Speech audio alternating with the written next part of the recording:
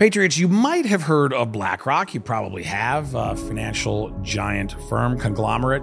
You might have heard of Larry Fink, its CEO. But what you may not know is just how harmful BlackRock and Larry Fink are for your life.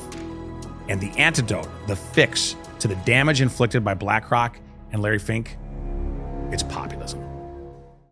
I think we're going to see some economies enter recessions early. Which ones would that be?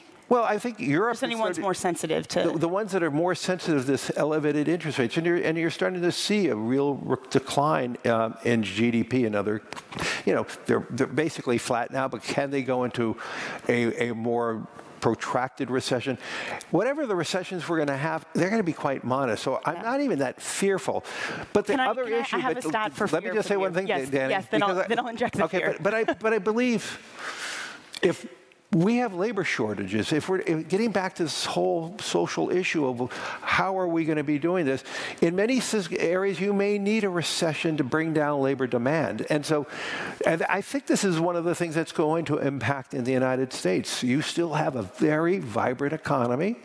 The United States, and as I said, the J curve of the Infrastructure Act, the CHIPS Act, the IRA, which has huge implications, that's going to be creating jobs. And so it may require a more protracted Federal Reserve, and it may mean by 2025 the United States economy may be entering a recession, but I don't. Wow, Patriots, Larry Fink right there. Larry Fink, by the way, in my view, if you ask me why populism and why not globalism, Larry Fink would be Exhibit A. As a matter of fact, he would be Exhibit A, B, C, D, etc. Larry Fink, the head of BlackRock, happens to be one of the most powerful people in America and a person who you might not have ever heard of unless you're deeply into this sort of subject matter of asset managers and corporate governance. And if you have heard of him, you probably don't know that much about him, which is, again, totally understandable if you're not somebody who's deeply into these subjects. But Larry Fink has enormous influence, enormous negative, malicious influence on your life, whether you know much about him or not, whether you know who he is or not. And I think at some point, by the way, it'll behoove us to do an entire show on asset management and what big money is doing to really pervert the success and the prosperity and the freedom of people in America. We talk a lot about big tech, a lot about big pharma, and both of those forces are incredibly dangerous and powerful forces in America. But I don't think we talk enough about big money. That's how I would refer to it, as big money, particularly the asset managers like BlackRock. But today's episode is not to dive specifically into BlackRock, or necessarily deeply personally into Larry Fink, but rather to use him as a jumping off point to discuss this really broad question of why populism? Why populism? A lot of us on the populist nationalist right, you hear us railing against globalism, and we should absolutely make that negative case, make that indictment, that intellectual evidence and data-based indictment of globalism. But I think we also need to make the positive case for populism, because it is more than just a reaction. It is more than just negating the abuses of globalism. It is, in fact, in my view, populist nationalism, populist nationalist Americanism, specifically, since we are Americans, is a force and an agenda and a worldview to be celebrated and to be promoted and to be studied. And that's exactly what we're going to do in this video. And again, do so with evidence and data. Now, speaking of evidence, as I said, let's use Larry Fink as a jumping off point there. By the way, if you notice the Chiron, he didn't speak about it in the clip that we just played for you, but if you notice in the Chiron, the banner underneath that was Bloomberg Television. And Bloomberg Television, as much as any network out there, believes firmly in globalism. Mike Bloomberg is a champion, a mogul of globalism, somebody who has thrived, particularly in regards to China, as Larry Fink has. And if you notice, Bloomberg in that Chiron in the beginning of the clip there, it says, quote, underinvested in China. Larry Fink says we are underinvested in China. Now, those of us on the populist nationalist right, we went ahead in exactly the opposite direction. We want to decouple from China. We must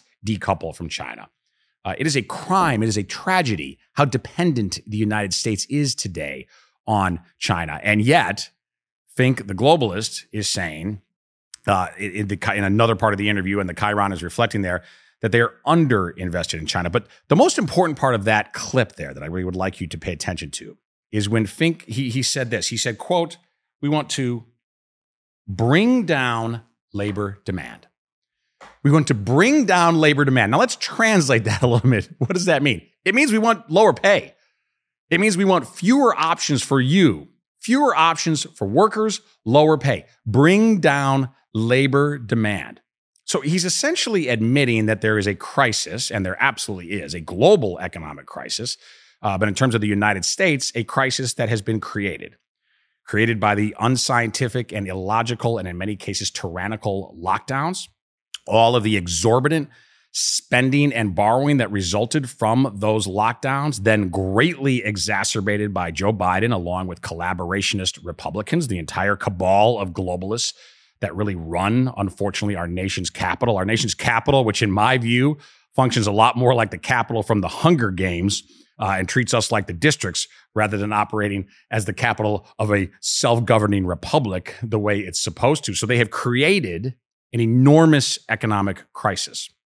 And their solution to the crisis, because interest rates are rising dramatically, and this out-of-control debt, which seemed manageable previously in an era of low interest rates, is suddenly totally unmanageable in an era of rising interest rates. So what's Larry Fink's answer? What's the answer for the globalists? Well, let's bring down labor demand. In other words, you're going to pay for it again. You're going to be stuck with the short end of the stick, and in this case, the short end of the paycheck, right? Because even if your paycheck is getting larger, and I certainly hope it is, and most people are seeing increases in their paycheck, but not enough to keep pace for the costs of the goods and services in your life, which means that real wages, which are what matter, real wages adjusted for inflation, are crashing. And despite the fact that this is an era where real wages are crashing, these folks, the globalists, say we want to bring labor demand down. If you notice there too, he also mentions the IRA, this so-called Inflation Reduction Act, which is one of the worst named bills in history. You know, most bills out of Washington, D.C., and you can kind of use this as a template, as a rule. Generally, the more grandiose the name, the more that bill will fail to supposedly succeed, fail in the mission of succeeding its namesake, so to speak. And in many cases, head in exactly the opposite direction. It's sort of like the most communist and tyrannical governments in the world always make sure they call themselves the People's Democratic Republic of X. Okay? Similar phenomena with Bill. The Inflation Reduction Act does not reduce inflation. In fact, it embeds inflation, it accelerates it, and exacerbates inflation. He also mentioned the CHIPS Act, something which I think actually does have some positive aspects to it. But here's the point. We wouldn't need a CHIPS Act to bring semiconductor manufacturing back to this country if it hadn't been for decades of globalist policies, which not just allowed, but in fact greatly incentivized American production to ship overseas, decimating American communities, making us dependent on foreign countries, many of which are highly hostile to the United States, particularly China, and putting us in a position of subservience. As the greatest economy in the world, with the greatest military in the world, we don't have the leverage that a superpower is supposed to have, and not just on a grand geopolitical state, but also bringing it down to the street level, to the kitchen table level. Our people are not living well. They are not living well. We are not thriving. We're not even thriving the way our parents or grandparents did. And that promise that has always been really just part and parcel of the American experience, right? That each generation does better, that the handoff of the baton is always an improvement, that the sacrifices of an individual or a group of people or a generation are worth it because the future generation does better. That bargain, effectively, that grand bargain has been broken right now, because young people in this country face a dire future in many ways, politically, culturally, but certainly economically. That is the reality right now. That's the reality in the world. And so it's not surprising then that we see a tremendous upsurge in populism. So, but again, let's talk about it. Why populism? Well, there are three reasons that I want to tell you populism. And the first is that our ruling class in America right now, unfortunately, our ruling class is garbage. We're going to get into the details on that. The second is the financialization of the economy, the globalization of the economy. It has been terrible for workers. So we have a garbage ruling class.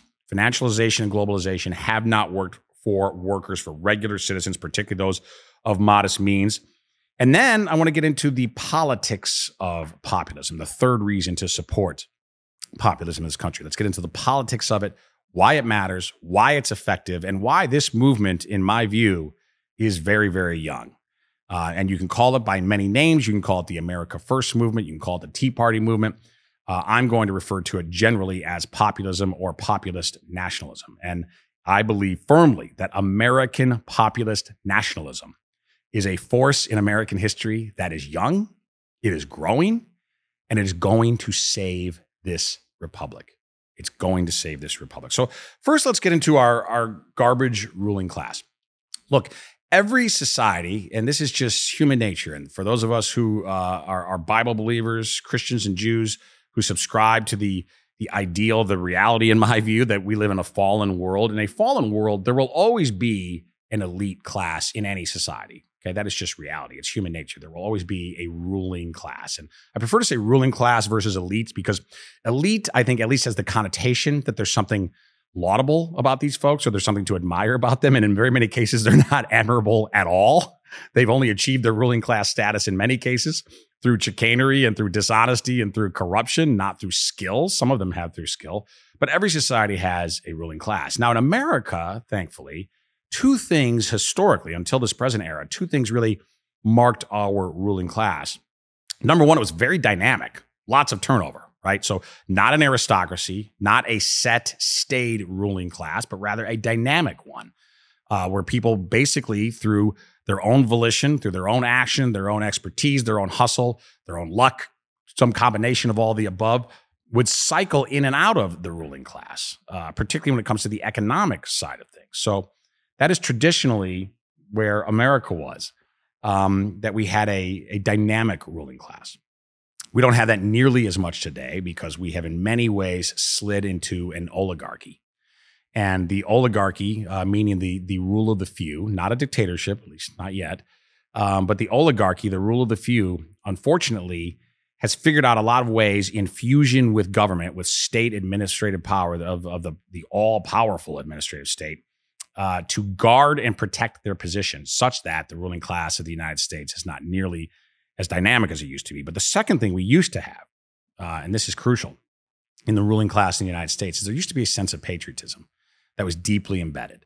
And that folks who did very, very well in this country, even at the very top of the ladder of power in this country, whether they're talking economic power, cultural, political, or in some cases, all of the above, there was a sense of duty, a sense of mission, a sense of American exceptionalism that was appreciated and celebrated by the ruling class of the United States. That is simply no longer the case.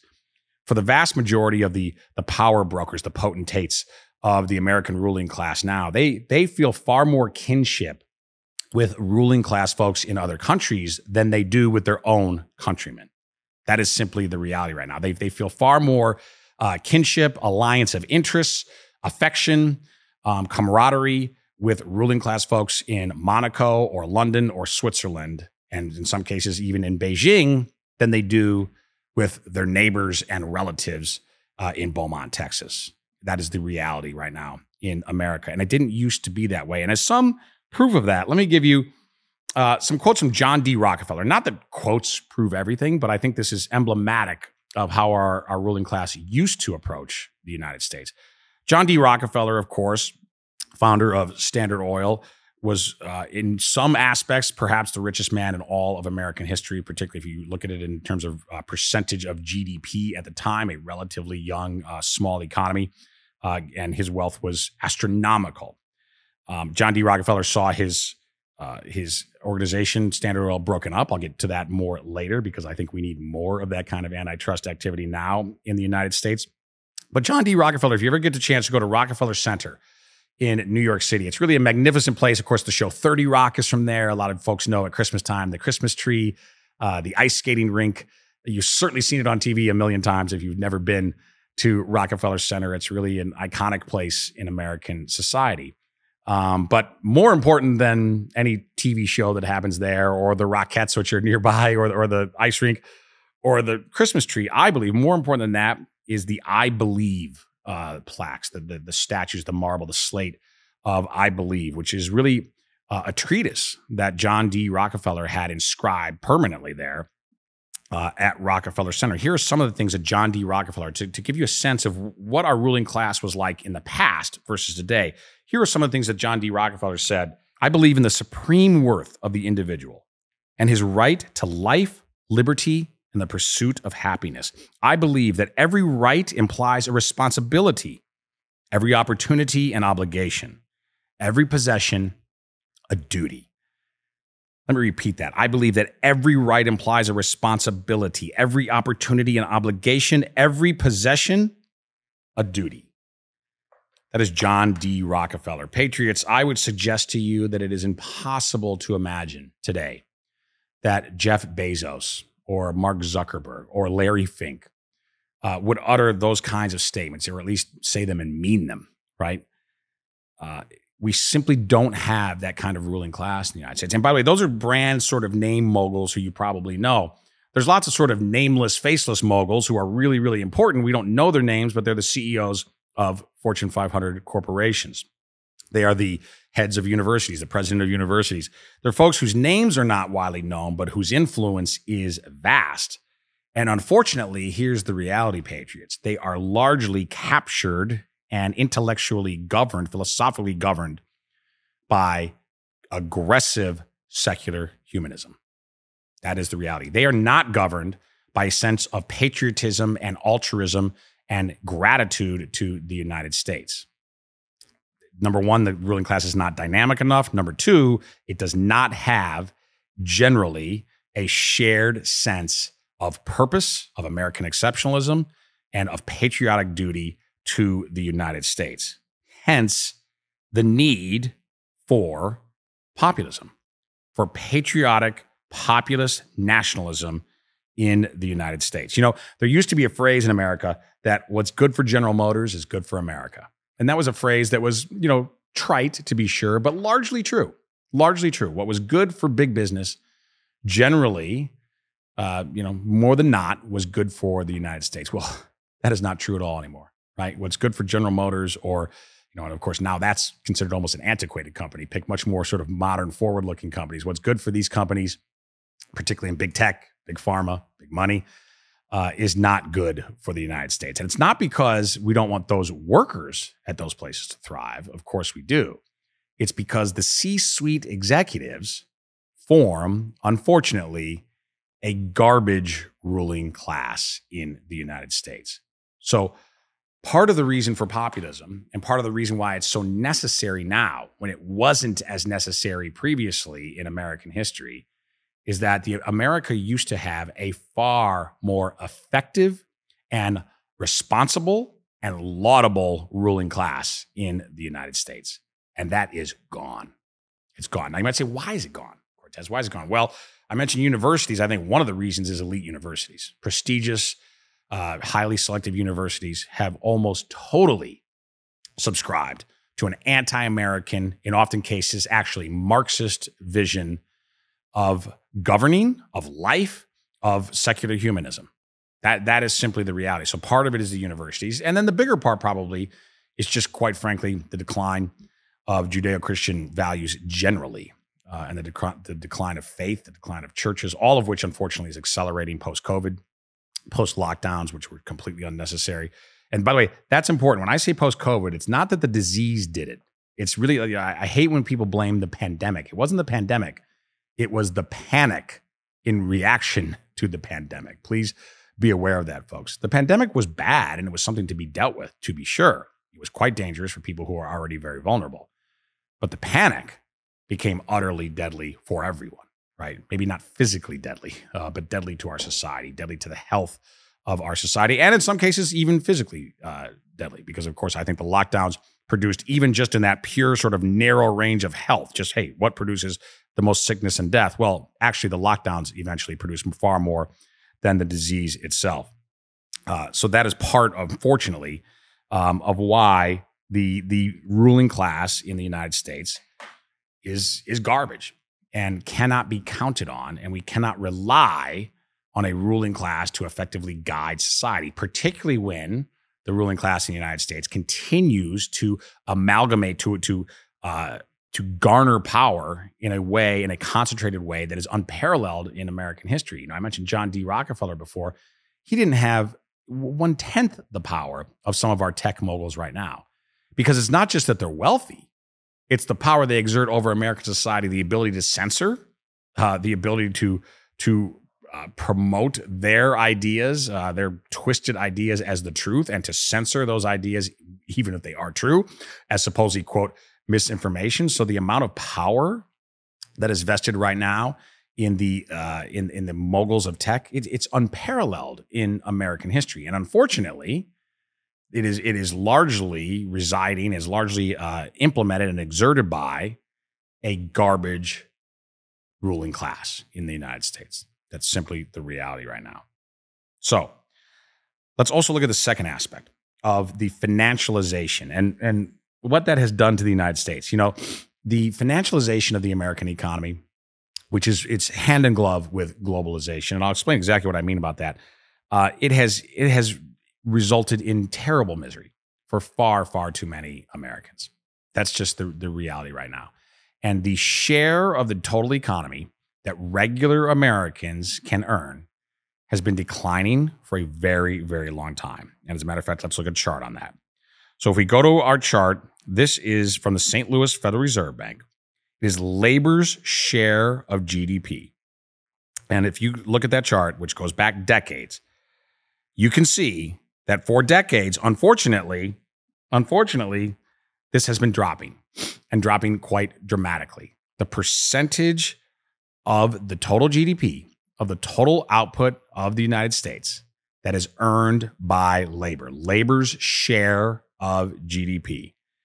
It has been going down for decades. And note there, a couple of arrows that I inserted. One big arrow around 1970. That's when we came off of the gold standard.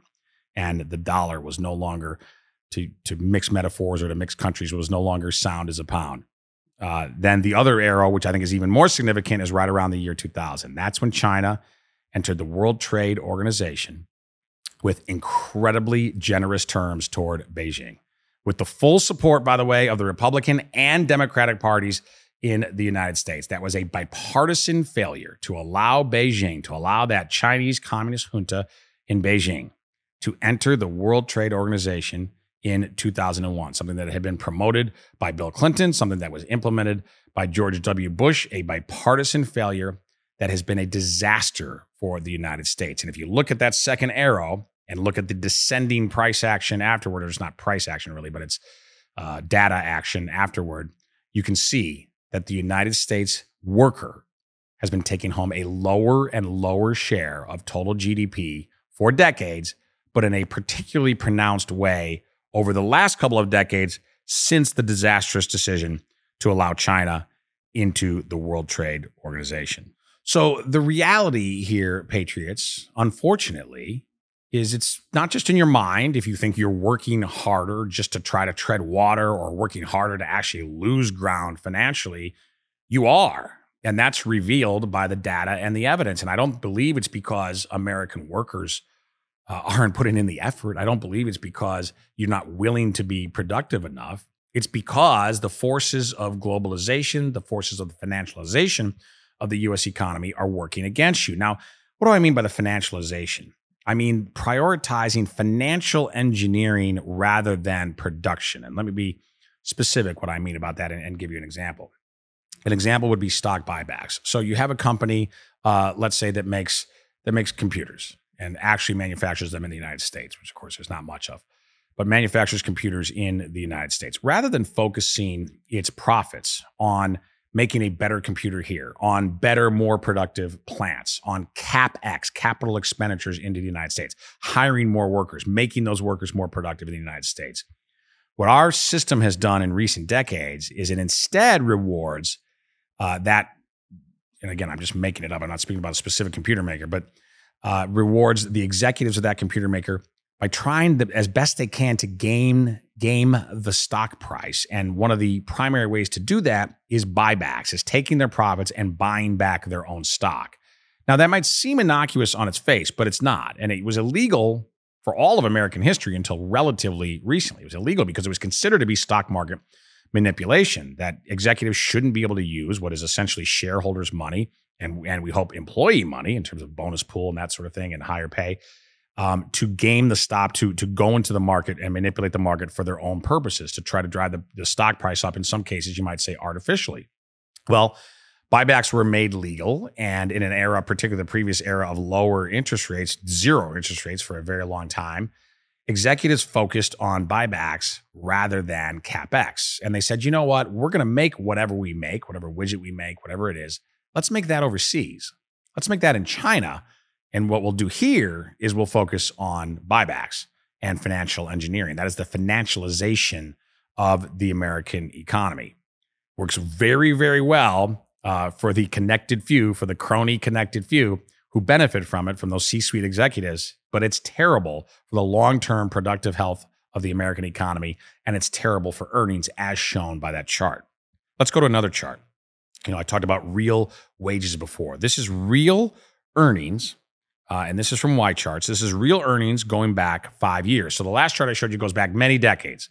Now let's take it into a slightly more near-term picture, not a near term. I'm not showing you just the last few weeks or few months, but let's show you the last 5 years. So this encompasses a little bit of the pre-COVID panic era, the COVID panic, and then right up through the present day. What you can see there, this is real earnings, so meaning your pay adjusted for inflation. And this is using the government's official read on inflation. And I do have some problems with that, but without diving too much or getting too wonky into that of whether or not CPI is good or bad, I think it generally directionally gets inflation right, even if it doesn't get it right sort of to the number. I would stipulate that. And the directional part is what I'm concerned with here. And if you look on that chart, when the graph is positive, when it is above zero, that means that wages are higher than inflation. So you are getting ahead. It's not just that the number on your paycheck is going up, but the buying power on your paycheck is going up. That's positive real wages.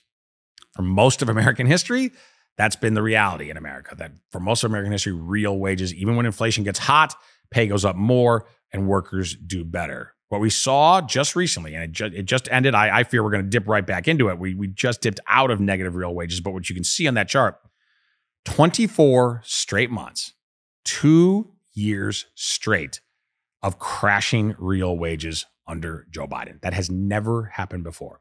As long as we have records, as long as we have data, that has never happened before, to have 24 consecutive months of declining real wages. Now, the purpose of this show, Patriots, though, is not to just get into the near-term nitty-gritty of politics. That's important.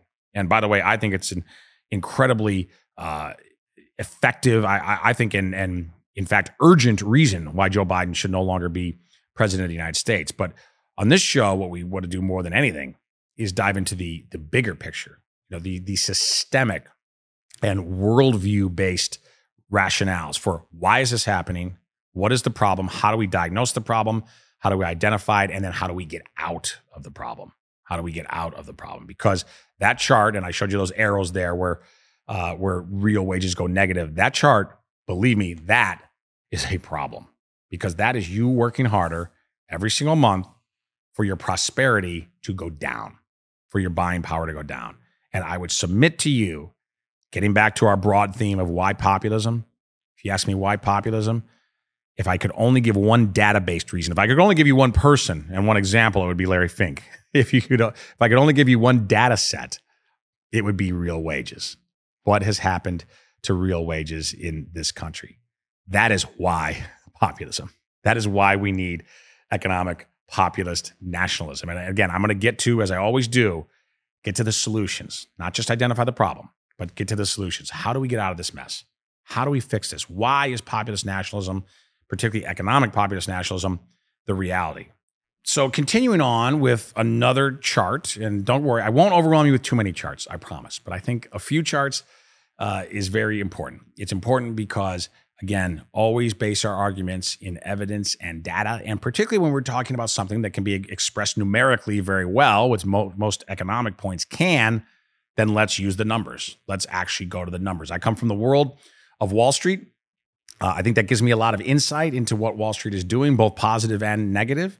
But it also trained me, before I got into the world of politics and media, it trained me to make sure that every argument better be backed by numbers. And your argument may not be right. You may still make a bad bet on the markets. You may still make a poor asset allocation portfolio decision, but at least it is going to be based in something tangible and in something that is objective. Okay, that's incredibly important. You see very little of that in politics. I've learned that since I got into politics, when that orange guy came down the escalator back in 2015. I'm still relatively new in the world of politics after a pretty long career on Wall Street. And one thing I bring to that career in politics and media is an insistence that we rely more on numbers, less on sloganeering. And we don't see enough of that, unfortunately, in Washington, D.C. We sure don't see enough of it in the corporate media. By the way, corporate media, where I think very few people even understand these issues in the first place, okay? If they do understand them, they don't have the honesty to deliver it to you straight. So I think there's both incompetence and dishonesty, more incompetence and dishonesty, but a combination of the two. And what it results in is you getting terrible information, and information which contradicts your own life. I mean, that's the thing. You know it. It's very hard to spin people about their own bank account. They know that they can't afford the things they need in their lives. Very hard to spin them on that. Nonetheless, corporate media tries. But again, getting to this topic of data and evidence, let's look at a pie chart here, and it quite literally looks like a pie from the St. Louis Fed. And this shows us and by the way, St. Louis Fed, if you're ever looking for economic data, they give a lot of data out for free. Your organization, you pay for the Fed. St. Louis Fed has a lot of very good data on their website. So this is wealth distribution in the United States. And as you can see there, literally, and looks like a pie, it is a pie chart. The top 10% controls 76% of wealth. The next 40% underneath that top 10, then the next 40%, 22%. So that gives you the top half. The bottom half, 1% of all wealth. Now, you might say, hey, Cortez, you're starting to sound a little socialist on me, right? Are you saying that we need to redistribute that wealth? No. Hell no. I am not saying that we need to expropriate wealth, that we need to take it and redistribute it. Okay, that is socialist or even communist, right? Depending on basically how onerous the government authority and the tyranny gets. No, not socialism, not communism, not in any sense. What I am saying is we don't have real capitalism. We don't have real free enterprise in this country. We have a crony capitalism. We have a perverted form of sort of gangster capitalism. We have an oligarchy that is operating in the United States with largely protected mega corporations that do not foster free enterprise. And by the way, as evidence of my position, I would harken back to the late Milton Friedman, who was a hero of free enterprise economics and really almost a sort of a godfather or an evangelist of capitalism. Milton Friedman would say very often and very correctly that the interests of big business are very often not the interests of free enterprise, and in fact can often be in complete opposition, can be antithetical to each other. Why? Because big business always wants to protect its position. It wants rules and regulations and structures that protect its inherent leading position. And so very, very often being pro-business, particularly big business, means you are actually anti-free enterprise. So I'm saying I don't want to break this pie up through force, through compulsion, through the government taking wealth and trying to spread it out to that bottom half. No. Through opportunity, through real free enterprise, and through protectionism, something that has been a bad word in a lot of sort of right-wing or Republican circles and shouldn't be. I'll talk more about protectionism and what I mean by that. I don't mean a paternalistic kind of protectionism. I mean a smart kind of protectionism that protects American industry, protects American interests against predatory trade, for example, from China, against the abuses of our own American corporations versus American citizens. And in the political process, I believe in that kind of protectionism. So it's not redistribution by compulsion. Okay, it's not socialism. It's not communism that I am advocating for, but it is subsidiarity, which is a philosophy, if you haven't heard of, which essentially says, and G.K. Chesterton writes and spoke a lot about this in his life, about subsidiarity, about making sure that all power, all decisions are made at the lowest possible, broadest spread out level, meaning a decision that can be made by City Hall in your local town should not be made in your state capital, certainly should not be made in Washington, D.C., meaning that a nation with broadly dispersed economic prosperity, with very successful small and medium-sized firms, with successful shops, is far better for society than an economy that is dominated by an increasingly concentrated winner-take-all group of incredibly powerful and interconnected corporations, okay? That's what subsidiarity argues for. So it's not socialism, it's subsidiarity. Another term that's sometimes used is distributivism. Again, same principle, that what we should be concerned with is creating the conditions for the most broadly dispersed prosperity possible in American society, not through compulsion, but through creating the right conditions and recognizing, my populist friends, I hope I'm winning you over to populism, recognizing that the oligarchs have gamed the system in exactly the opposite way, that they are not winning fairly. Okay, that they are winning by design, by corruption, that is the reality right now. And I think, again, you see it nowhere more starkly than those three spheres of big tech, big pharma, and big money. There are other aspects, of course, but I think those are the most significant, most economically, culturally, and politically powerful forces in America, where we are seeing a concentration of power like we have never seen before. And again, as I said previously, a concentration of power among a group of power brokers, a group of oligarchs who are garbage, who do not in any sense share our values, who do not subscribe in any sense to a populist, patriotic, even forget populist, to a patriotic vision of America, who do not in any sense subscribe to American exceptionalism. They view that as some sort of parochialism, or some sort of almost bigotry or prejudice or xenophobia. That's the reality of how our garbage ruling class views the world, views the United States right now. And it's certainly how they view working class people in this country. Rather than believing that because of their success, because of their privilege, whether it was totally earned or inherited or luck or some combination of the above, rather than viewing that success as an obligation to other people, the way I think John D. Rockefeller did, and certainly the way he at least talked about it, even if you don't believe he meant it, he certainly spoke very forcefully about it.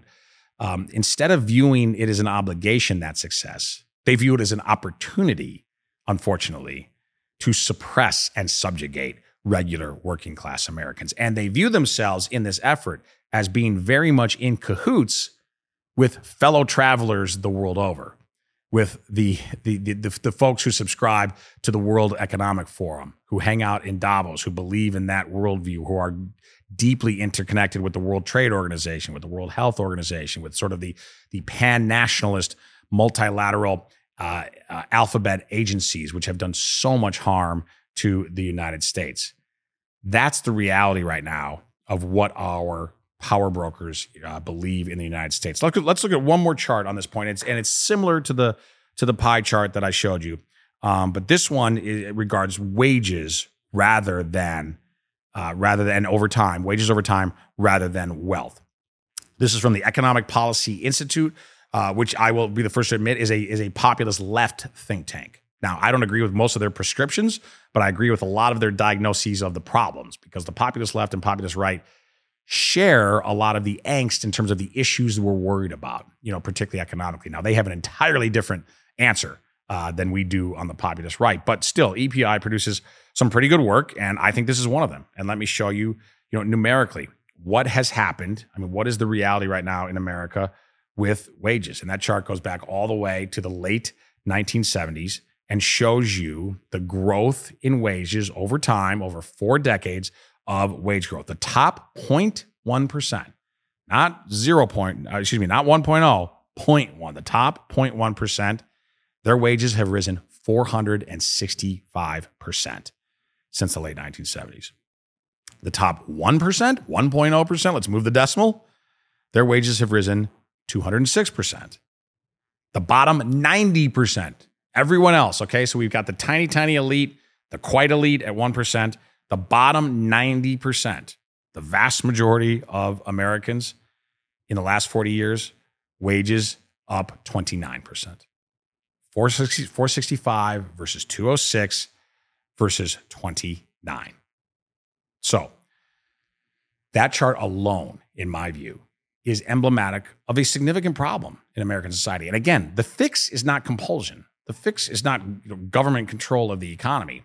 The fix is breaking apart these oligarchs. And I'll get more specific about the solutions coming ahead. But the other point is, patriots, I believe this firmly. Their populism is almost inevitable at this point, given that kind of situation, given the concentration of economic power, given how badly the regular folks are faring, given the anxiety out there, the valid anxiety. It's not a concocted anxiety or some imagined grievance that working class people have. No, given the legitimate, real, valid grievances of working class people in this country, I would submit to you that populism is inevitable. It's a matter of whether or not it will be populism of the left or populism of the right. And of course, I'm advocating very strongly that it will be populism of the right, that it will be economic populist nationalism combined with cultural conservatism. And that powerful combination, that is the dual alignment which will dominate American politics, which will dominate, I hope, American life, American culture, because it's key to politics, but it's also bigger than politics. And that's the reality. And that, in my view, will be what can save this republic that is teetering, quite frankly. And I think we need to be honest about that. The American republic is teetering right now. I mean, I think a lot of you know this intrinsically, even if you haven't necessarily looked into it in depth regarding sort of the numbers. You know something's terribly wrong. You know that life isn't getting better in the United States by many metrics, not just economic, of course, culturally, otherwise, crime, many metrics, morally. You know that life isn't getting better, that we are not living up to our promise, that it's not the country that our parents had or that we had in our younger days. But we can't get despondent about that. We need to figure out, well, okay, how do we fix it? And I believe we fix it through populism. Now, let's continue with this theme because I think this is important too regarding the garbage elites and the politics, really, of populism, the politics of populism. One of the smarter folks out there, and I don't know if he would call himself a populist or not, but he certainly would call himself a conservative or a right-winger. One of the smartest folks out there doing some really important works fighting against our garbage ruling class is Chris Rufo.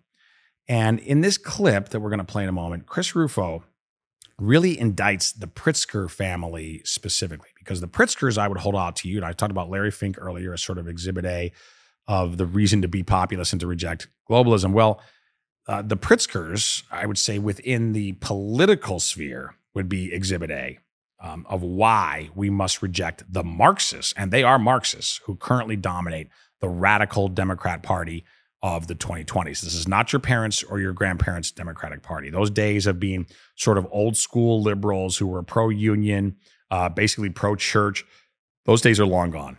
That party no longer exists. Instead, what we have today is a party dominated by people like the Pritzkers. They are quite dominant themselves as a family, as one of the wealthiest families in America. But even outside of their own direct influence, they are representative of the larger dominance of oligarchs, of secular humanist Marxists in the Democratic Party. So let's have a listen to Chris Rufo. So how did the trans movement suddenly move from the fringes to the center of public life?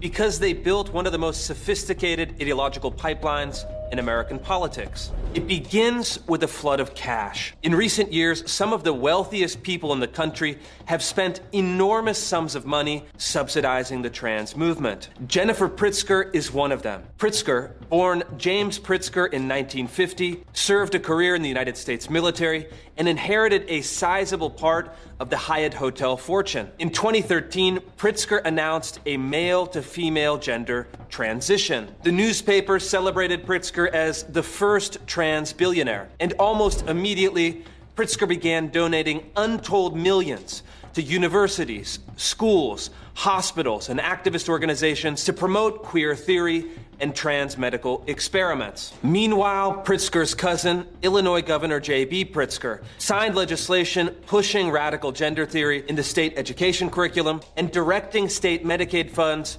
towards transgender surgeries. Here's Governor Pritzker speaking to an audience of trans activists. Tonight I'm here to say that our state government is firmly on your side. We're going to make sure that all transgender Illinoisans are ensured their basic human rights and that health care services are provided to them so that they can thrive. So they can thrive. So they can thrive. Did you hear that there from Governor Pritzker? And by the way, used to be my governor.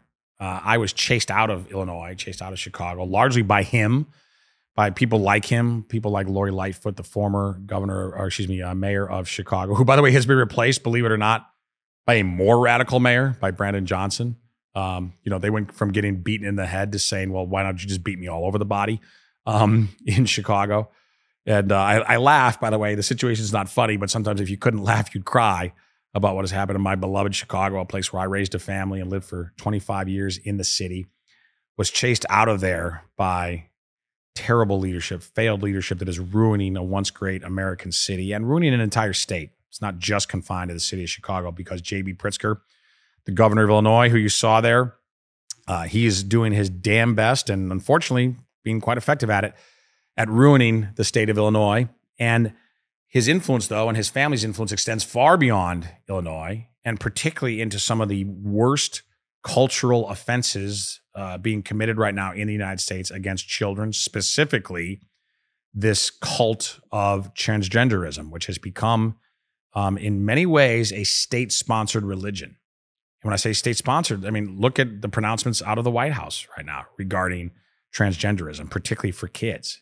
And by the way, I have nothing but empathy for young people who are confused. And young people are often confused, right? And sometimes it's just mild confusion. Sometimes it's something much more serious, as in somebody saying, I reject the body that I was born into, or I have a belief that God somehow created me incorrectly.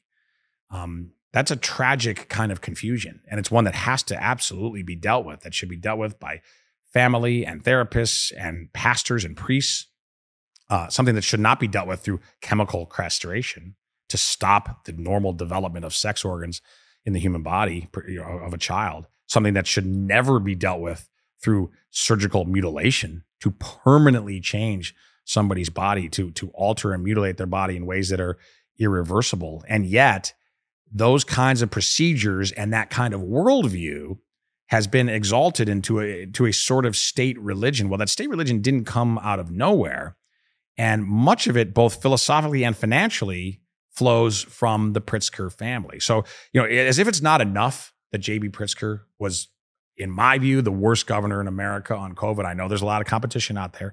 I know Cuomo was horrific in New York when he was still there. Hochul's still terrible now. I know Gavin Newsom. And there's a lot of people, unfortunately, vying for that ignoble prize of worst COVID governor, worst panic governor possible. But in my view, and again, I'm biased because I lived there, it was J.B. Pritzker, somebody who really just inflicted pain, economic pain, educational pain upon children, something we talked about a lot in a previous episode about the how much children were unfortunately at the forefront of as victims of the misbegotten policies, the cruel policies of the COVID panic. J.B. Pritzker was at the front of all of that. But his family is also, in many ways, the beginning of this entire transgender cult, as shown there by Chris Rufo. And so J.B. Pritzker says, so that they can thrive. No, there's nothing thriving about taking a child who is struggling, who is confused, and then trying to permanently validate that confusion. There's nothing thriving about that. And I would, again, use this as another exhibit of our garbage ruling class in the United States. Our garbage ruling class, which promotes cultural rot and filth throughout American society. Does it through the powers of government? Does it through financial power? And in the case of the Pritzker family, is doing both, unfortunately. And also does it through political manipulation. Now let's get a little more deeply into the political side of this, because I think this is very important. You might say, well, Cortez, look, you conceded we've always had a ruling class. We've always had powerful people. They've always had a lot of sway in politics. What's different now? Well, other than the fact that the worldview is so incredibly different, what I would point to you is their ability to manipulate politics right now is unparalleled in American history. And I would point here specifically to Zuckerberg. What Zuckerberg did in the 2020 election knows no parallel in all of American histories. Spent at least $300 million, perhaps more than $400 million on effectively staging a private takeover of the public election apparatuses, the public agencies of elections in the key counties in the swing states of the United States. Now, he did it under the guise of health, under the guise of, we're just here to help. We're just here to promote voting. Anyway, anytime a mogul like that says, anytime an oligarch like Zuckerberg says that, of course, you should immediately buck up and bow up and realize that he has far more nefarious aims. And of course, he did. And so a lot of talk about whether or not the 2020 election was valid or whether or not it was stolen. I am not a person who gets into the Dominion voting machines at all. I've never been convinced that there's systemic issues there. But I absolutely know, 100% know, that the intervention of Zuckerberg directly in the process of voting and voting procedures under the guise of supposedly protecting the health of the United States absolutely changed the election outcome in key states, especially places like Wisconsin and Pennsylvania, where I think he was most active and most effective. So was the election stolen? I don't really like that term. I much prefer the term rigged. Another way, of course, in which Zuckerberg and his allies rigged the 2020 election was through hiding and suppressing what we now know to be factually correct information, that the laptop from hell was indeed Hunter Biden's and that the allegations contained therein point directly to the, quote, big guy, Joe Biden. And I'm not bringing this up, folks, because I don't want to do a deep dive into the issues of 2020. I don't want to relitigate that right now, although I think that's a fascinating topic and something I know a lot about as a senior advisor to the Trump 2020 campaign, somebody who was intensely involved in all of those aspects and all of those crises as they unfolded into the election and then after the election. Have a lot to say and I think a lot of unique insight on those topics, but that's not the main point of this episode. My point rather is to let you know that another reason why populism, yet another reason, is that the inordinate political sway and political prowess of corrupt people like Zuckerberg, like Pritzker, it is unparalleled in American history. And it is time, therefore, for us to reclaim our republic. It is our republic. I don't believe it's too late. I don't think it's too late to save this republic, but dang, the clock is ticking. The clock is ticking and the hour is late. It's not too late, but the hour is late. And we need to act. We need to be fully educated and we need to really, really act. And let me tell you some people who don't get that, who don't get what time it is right now in America. Let's go to the Wall Street Journal. The Wall Street Journal, folks, is a publication that I've been reading since high school. I'd like to think it's one of the reasons that I'm right-wing is the Wall Street Journal. And I still think there's some fantastic articles there, but it is thoroughly globalist in its orientation, and it is increasingly establishment in its application and its sort of practical recommendations, particularly when it comes to the editorial page of the Wall Street Journal. It is certainly not populist. It is in many ways the anti-populist establishment paper for the United States. And again, I think there's some very good work there. I cite it quite a lot in my articles. Read it still diligently, even though I increasingly disagree with its conclusions. But this is important because let's talk about people who don't get what time it is in America. Folks, it's a lot of Republicans. It's a lot of our so-called allies. It's a lot of conservatives who don't realize what time it is in America, don't know that we are losing our republic, or if they do know it, which would be even worse, they refuse to acknowledge it and refuse to prescribe appropriate action to reclaim our republic. I still read real physical newspapers, by the way, which I guess shows you that I'm a bit of an old man. Not a grumpy old man, but a bit of an old man. And this article recently in the Wall Street Journal, will show it to you there. The GOP can't afford to indulge populism. It's written by John Danforth, who was Republican senator from the state of Missouri. Thankfully, is no longer the senator from the great state of Missouri. They actually have some fantastic senators. But the GOP can't afford to indulge populism. And the picture there that they're contrasting is Mike Pence and Josh Hawley. And they really are, I think, both generationally and philosophically, the two separate ends of the spectrum, with Josh Hawley being the populist nationalist and Mike Pence representing the globalist establishment. And by the way, Mike Pence, I'm not being unfair to Mike Pence. He didn't write the article. I'm not being unfair to him just because his picture was in here, because Mike Pence actually tweeted out, he posted on social media this article. He clearly believes in this. He thinks populism is a risk to the United States and is a danger to the Republican Party, rather than being the path forward toward reclaiming our republic. And so let me read you a couple of quotes here from this article. The first one: populist politicians promote themselves as fighters. They aggressively wage culture wars and stoke grievance. It's from John C. Danforth, former senator from the state of Missouri, in the Wall Street Journal. They aggressively wage culture wars and stoke grievance, to which I say, guilty as charged. Now, with a small disclaimer, we didn't start the culture war, okay? We didn't start the culture war. Like Billy Joel, we didn't start the fire. Okay, we didn't start the culture war. The left is waging an active, ongoing, vicious culture war against us, and they are winning. As a matter of fact, they are piling up wins against us in the culture war. So we didn't start the culture war, but are we fighting back now? Absolutely. You better damn believe it. We are fighting back in the culture war, because we have woken up and we have realized we're not woke, but we've woken up, and we have realized that the left has captured so many critical institutions in American society. We realize that the garbage ruling class in America is inflicting pain and misery upon regular American citizens. We realize that the garbage ruling class in the United States acts in its own self-interest almost exclusively, to the detriment of our American republic and the prosperity and well-being and rights of regular Americans. And we are absolutely fighting back. And it says stoke grievance. Do we have grievances? Yes, we have grievances. We have grievances, and those grievances are valid. They are valid. They are justified, and they are necessary. They're not sufficient, because it has to be a jumping off point rather than an end in and of itself. The grievance can't be where we stay, but the grievance is a motivator, and it is a jumping off point to fixing and reclaiming our republic. And let me get specific too on a policy application here, because this same article also continues in the Wall Street Journal. Populists have injected an isolationist element into the party. An isolationist element into the party. I hear say once again, guilty.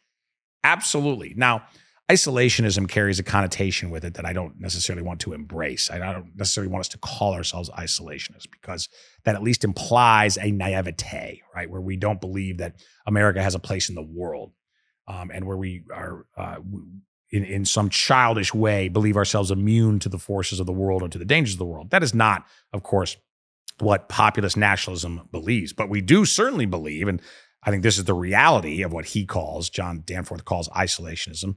We believe in a foreign policy of realism and restraint. And we are totally tired of constant, needless wars and interventions all over the world, which serve the interests of the ruling class to the grave detriment of regular Americans. And do we insist on an America first? And that's not just a Trump phrase. It's not just a political phrase. Do we insist on America first foreign policy of realism and restraint? Yeah, you sure bet we do. Absolutely. And we insist that the culture war, which is being waged in a vicious way against Americans, that it be repelled and that it be defeated for our sake and for the sake of our children. Because here's the thing too, getting back to this topic of isolationism and war, remember this: constant war serves the elites. It does. It serves their interests. It serves the ruling class. Why? Well, they're not sending their sons and daughters. They're not the people who generally populate the armed forces of the United States. But they are, in many cases, the owners of the businesses that benefit. They are the benefactors of the think tanks in Washington, D.C., in the garbage foreign policy apparatus, the garbage foreign policy center of the United States that pushes these endless wars, that views the world as a chessboard to be managed rather than taking a dispassionate look in the world and only protecting vital American interests. This is the same group of people right now who are aggressively pushing needless escalation in Ukraine, a war which involves it's a regional ethnic battle, ancient ethnic battle that involves no discernible U.S. national security interest. The war serves the elites. It serves the ruling class, but it is misery for regular Americans. And so, do we reject constant war? Yes, you're damn right we do. And by the way, is this a key part? Was it a driving beginning of our movement ascending to the national stage? Yeah, it sure was. And let me give you some evidence of that. And this is, believe it or not, from the University of Minnesota. Listen, I wouldn't put many quotes up on the screen from large, universities, because generally, of course, in terms of worldview, we're on completely polar opposite pages. But in this case, I think this is fascinating, and I'm surprised and pleased that a couple of professors, one from Boston University and one from University of Minnesota, did a study very shortly after the 2016 election of Donald Trump, which was the biggest upset probably in all of American history, an upset that I was very proud to participate in. I was very proud to be a spokesman for him, to be one of his leading voices, particularly when it came to the opposition media. Always sent me to CNN, to MSNBC, to Chris Wallace at Fox News, to the hardest, worst interviews to get grilled and to give it right back to the corrupt corporate media. Very proud to be part of that election, that triumph in 2016, when this movement of populist nationalism ascended to the national level. And a study done by these professors who were curious about it, unlike a lot of folks on the left. I don't even know that they're leftist, but I'm just saying academia in general being very leftist, were curious about it and what drove this election, particularly in the key swing states. And they determined, and they give great, it's a very long report if you care to read it.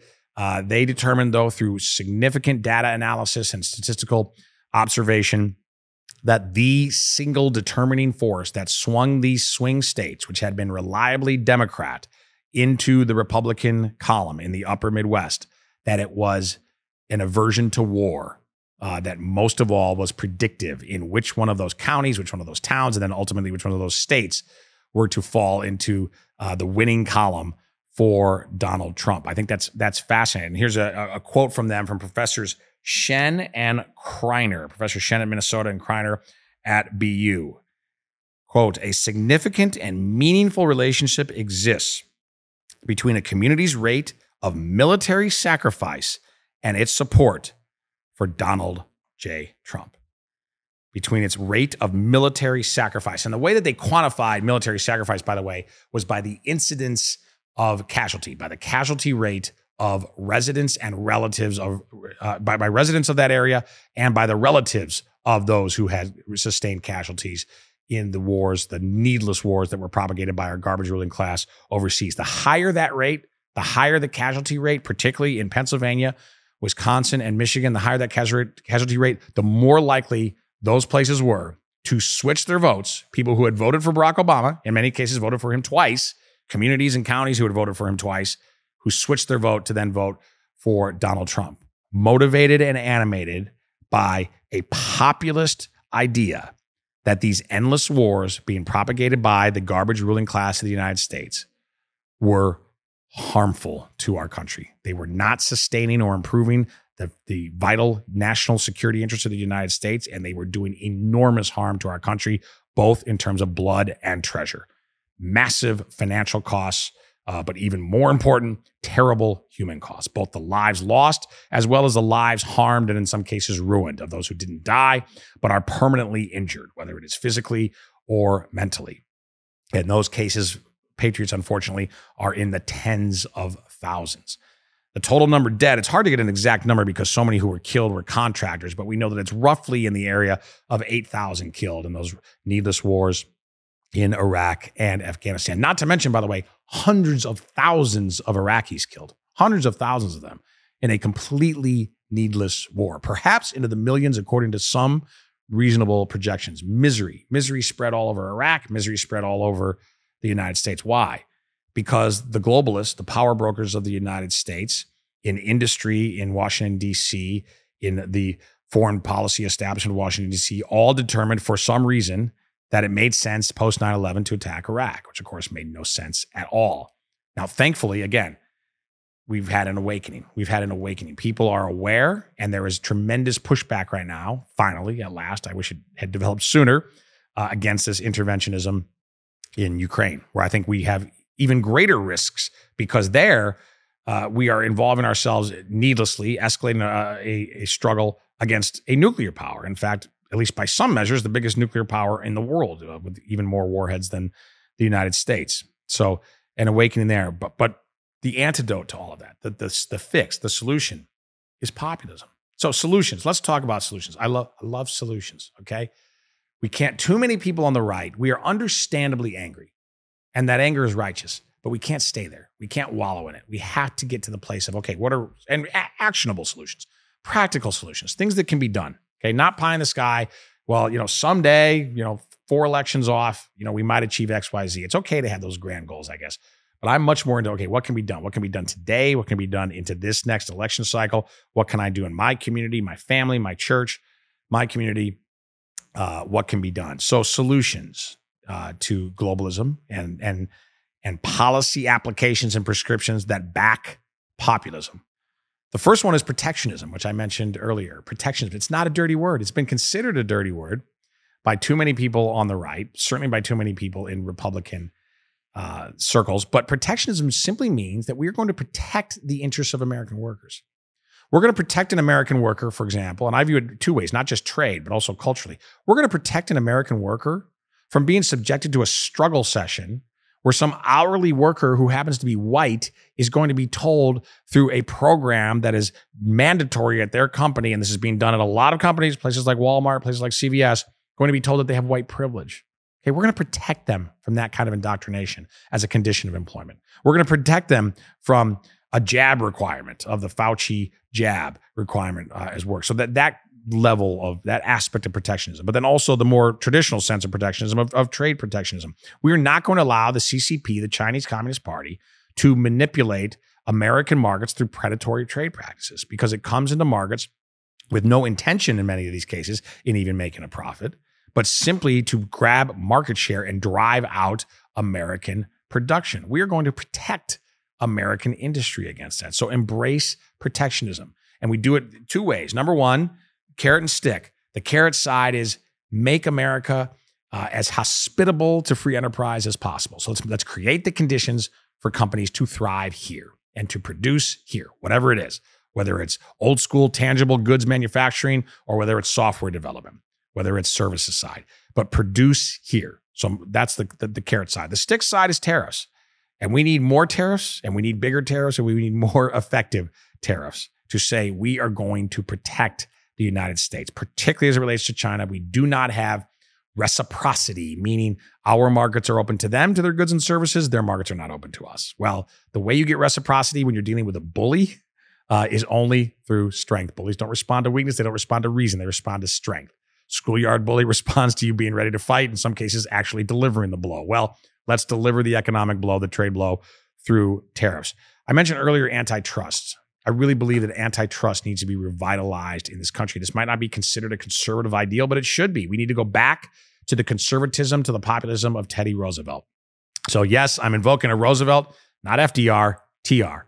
We need to wake up the ghost of Teddy Roosevelt when it comes to policy, and we need aggressive antitrust. These massive corporations, many of them need to be broken up. Big asset management absolutely needs to be broken up because it exerts such unbelievable inordinate power in American society. These companies need to be broken up. Buybacks need to be banned, as I mentioned earlier. That would do an enormous amount of good for this country in terms of de-emphasizing financial engineering and instead compelling investment and persuading investment in capital expenditures and improving the productivity of American workers and building American plants. That's how we get onshoring, enough of offshoring. Another aspect here, which you might not think of in populism, but I suggest you should, is the universities. The universities have played an outsized role. And Patriots, let me be the first to tell you, when I really first saw the nonsense of universities, and I became aware of it, I think, sort of in a serious way in the 1990s. And I think it goes way back to the 60s and even before. But for me, at least, I started noticing it in the 90s when I was still a student and a Wall Street guy, not involved in politics. But I always assumed, I naively, incorrectly assumed that, okay, they can sort of have their nonsense, have your little leftist fairy tale, your secularist humanist, nonsense in the academy. Once these students go into the real world, the nonsense will stop. Cold water will hit them in the face, and none of this will matter. There won't be an import for a broader society. And boy, was I wrong. And historically, by the way, I should have known better because I am a student of history. And historically, universities have always been in countries all over the world at the forefront, at the vanguard of political movements, particularly political movements on the left. And once we allowed the left to capture universities in this country, we should have known that they were sowing the seeds to reap that secular humanist, leftist, Marxist harvest later, and reaping it they are with unfortunate success. So I fear that a lot of us on the right are late to the game. Again, I'll self-confess. I'm late to it. We're late to the game, but it doesn't mean we can't act, and it doesn't mean we can't help fix things. One of the ways to do it, really, I think there's two main ways, but the first way is to start taxing these university endowments. These massive endowments for schools like Harvard, all of the Ivy League schools, all of the Ivy League or Ivy League adjacent schools, places like Stanford and University of Chicago and Rice University, they have absolutely mammoth endowments. In many ways, I kind of joke in a lot of past writing and interviews, but I mean it,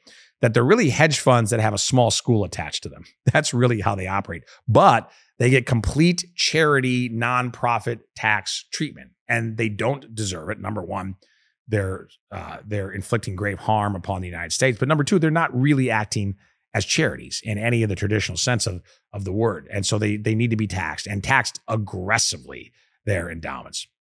I also believe portions of their endowments should be seized to pay for the student loan debacle that we have right now in the United States, where millions of American students have debt that they have a hard time sustaining for a degree that is largely worthless to them. Well, the universities have no skin in the game, and they should.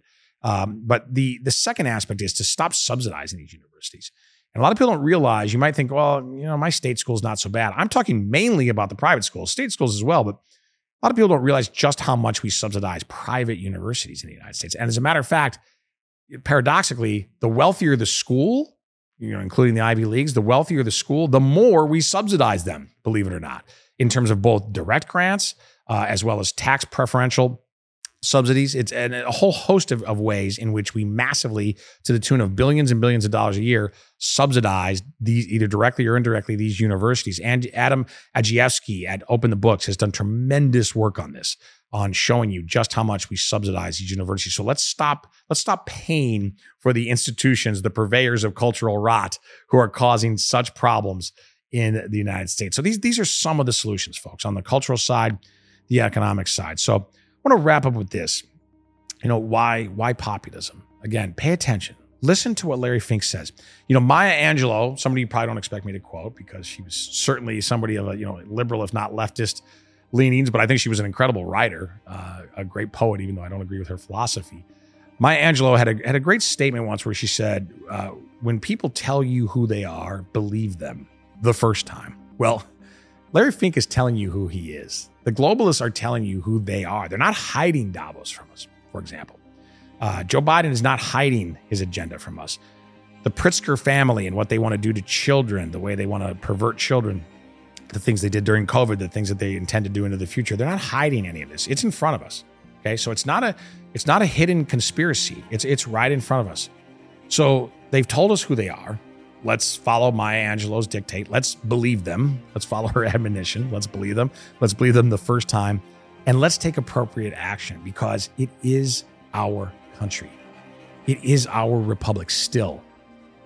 But the hour is late and the clock is ticking. And is it savable? Yes, it is savable. But are we running out of time? Yeah, we are really, really running out of time. So for our sake, for our children's sake, and someday for the next generation who's not yet arrived, for their sake, let's save this republic. And we are going to do it through enlightened, populist, nationalism, Americanism.